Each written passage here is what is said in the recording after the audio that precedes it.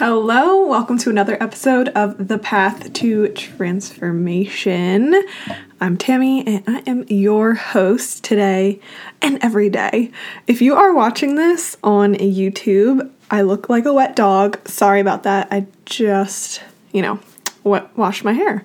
But if you're new here, this podcast, I love to talk about things related to grief, to wellness, to transforming our lives to a life that, we are obsessed with. So I also like to bring on people to share their stories relating to mental health and wellness and share about the work that they do that typically relates to wellness. So if that is your jam, then I'm so excited to have you here today.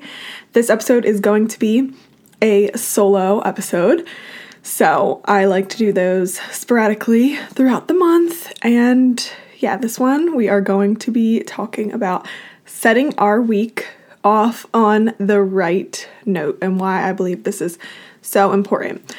But before we jump too far in, I want to let you know that I am starting my meditation classes or my sound bath meditation classes, and those are going to be on Monday evenings. I had said previously Wednesday, but we're going to do Mondays. And if you refer a friend, you will save $5 and if your friend signs up. So the class will be $15, and if you choose to purchase a package eventually as well, then that'll be a discount. But if you've never experienced a sound bath, definitely check it out. You will love it. Some of the benefits are that it can help us to relieve anxiety, to have our body get back into homeostasis, and it has helped people lower their blood pressure and get into theta brainwaves. So that's a deeper state where we can get visions and just feel so relaxed. So I love them. It helped me so much, and I'm so excited to bring this to everybody. So if that's something that you're interested in, just let me know. And then, of course, I have my free virtual grief support group. So if you know somebody that needs this space, it is created for 20 and 30 somethings. So just have them contact me on Instagram at TammyU_wellness. So if you aren't already, subscribe to this podcast, don't forget to press the little plus. And also, if you have a moment to leave an honest review, I'd be so appreciative, because that is how more people are able to see the show and learn and everything. So let's hop into the episode. So the topic that I wanted to cover today is all about setting our week off on the right foot. Because for me, I like to use my Sundays as sacred Sundays, I call them. So, of course, some people obviously have things to do on Sundays, but I love to make sure that I have time for myself on Sundays. And I think it is just such a way for me to set my week off right. And when I talk to, clients and friends, I literally speak so highly about, these three things. So these are the three things that really helped me. Now, your three essential things might be differently, but I think it is so important to kind of have a few things and a ritual in a way, whether for you it is a Sunday or it is a Monday, maybe it's a Saturday because of a lot of activities you have to do on Sundays or something.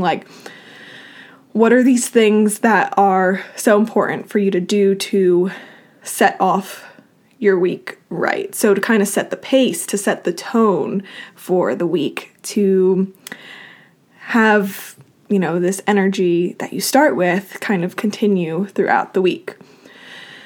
And these are things that I also think it is things that our future self thanks us for doing, in a sense, because sometimes, our week happens and we're God damn, why didn't I do this? Or I have to still, do this, that, and the other. And then like, because you don't do it, you get even angrier. So I think by like doing these 3 things, it really, for me, like lessens the stress and the disappointment that I can get to myself or for myself, the disappointment I can feel in myself when, I don't have these things done. So my top 3 recs, first being meal planning. So let me just also say that all 3 of these things are, I realized, kind of related to, mind, body, and spirit. So one of these things are each linked to mind, body, or spirit. And if you don't know, I've had episodes on this previously, but our health, I wholeheartedly believe, is made up of our mind, body, and spirit. Mind obviously being mental wellness, body being things that, that we can do or that we can put into our body to help us, feel our ultimate wellness or health. And spirit is actually things that lift our spirits. So also, this is like connecting to others, because in order for us to feel our best self, these 3 things work together. So if we are neglecting any of these areas, then it's like a domino. So it'll be felt and seen and whatever in these other areas. So so spirit is connection to self, a community. I don't know why that just came out of my mouth like that. A community,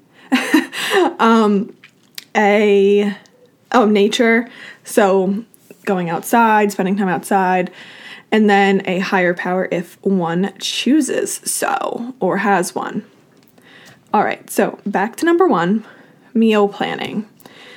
I don't know about you, but I am a hangry person. I get very hangry, and I won't jump too far into another topic, but I also am learning that I think I have ADHD. So meal planning is also really important for one that has that, because you get like that like fridge paralysis where you like look and you're like, what do I eat? I'm so hungry, because you waited like all day to eat sometimes. So anyway, meal planning, I swear by. I get hangry. My blood sugar sometimes drops. Well, that's usually if I have too many like carb meals. But yeah, blood sugar can drop. And then I go to like the easiest, quickest stuff to eat, which sometimes isn't necessarily healthy. And then I just get like annoyed, and I'm like, oh, like I should have had this food, or like I wish I had this. And so it is just a energy and emotions and stuff that I try to avoid, because I don't like feeling, mad at myself. But I have not been perfect with this meal planning. Honestly, I'm getting back on the train. Like, it was a tough winter for me. Like, I wasn't really in the habit. Well, but anyway, essential. One of the things that I tell everybody to do, meal planning. Like, obviously, knowing ahead of time of what you're going to eat. Another reason why meal planning is so important, I think, is because you are saving money oftentimes, because if you obey just what is on your list, that's what you're going to put in your cart, and that's what you're going to buy. Then also, sometimes if we go to the store without a plan, we just buy random stuff, especially when we're hungry too. You just buy random stuff, but then sometimes like it goes bad, and there's like tons and tons and tons of food that is wasted every year because of, we bought too much, or we forgot it was in the fridge because it's like all the way in the back. So saving money, avoiding food waste, being environmentally friendly. That's another reason why it's really great to do meal planning. So meal planning basically would be sitting down, knowing what, your week kind of looks like, how many people you might be cooking for, countering in if you would like to have leftovers maybe for lunch. That's how I save my life, is having leftovers, and I just eat them for lunch the next day and sometimes dinner. So knowing a few of those things, also like, if you have activities that you're doing after work, or you are away one of the days, like just knowing these things and kind of getting a guesstimate of how many meals you need. And then I like to do the research of finding these meals, whether it be on Pinterest or TikTok sometimes, or apps, cookbooks, just using resources to kind of figure out. And I do not make recipes that have like 100 steps that take 60, 50 minutes. I'm not there. Some days maybe, but like I can count on one hand how many times I've made something that takes like an hour or something, because I don't have the attention span for it. I don't have the patience, and I feel like I don't have the time. So these are just some limiting beliefs that I probably have myself. But we aren't talking about me. We're talking about you, So anyway, another thing that I really suggest is movement.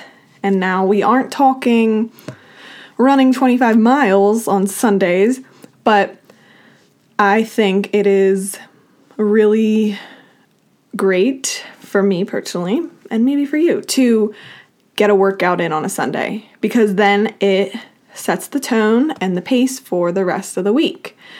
Because then sometimes maybe Monday comes and you don't want to do anything, and you're like, dang, I don't want to do anything. And then maybe you skip Monday, but you're like, wait, at least I went Sunday.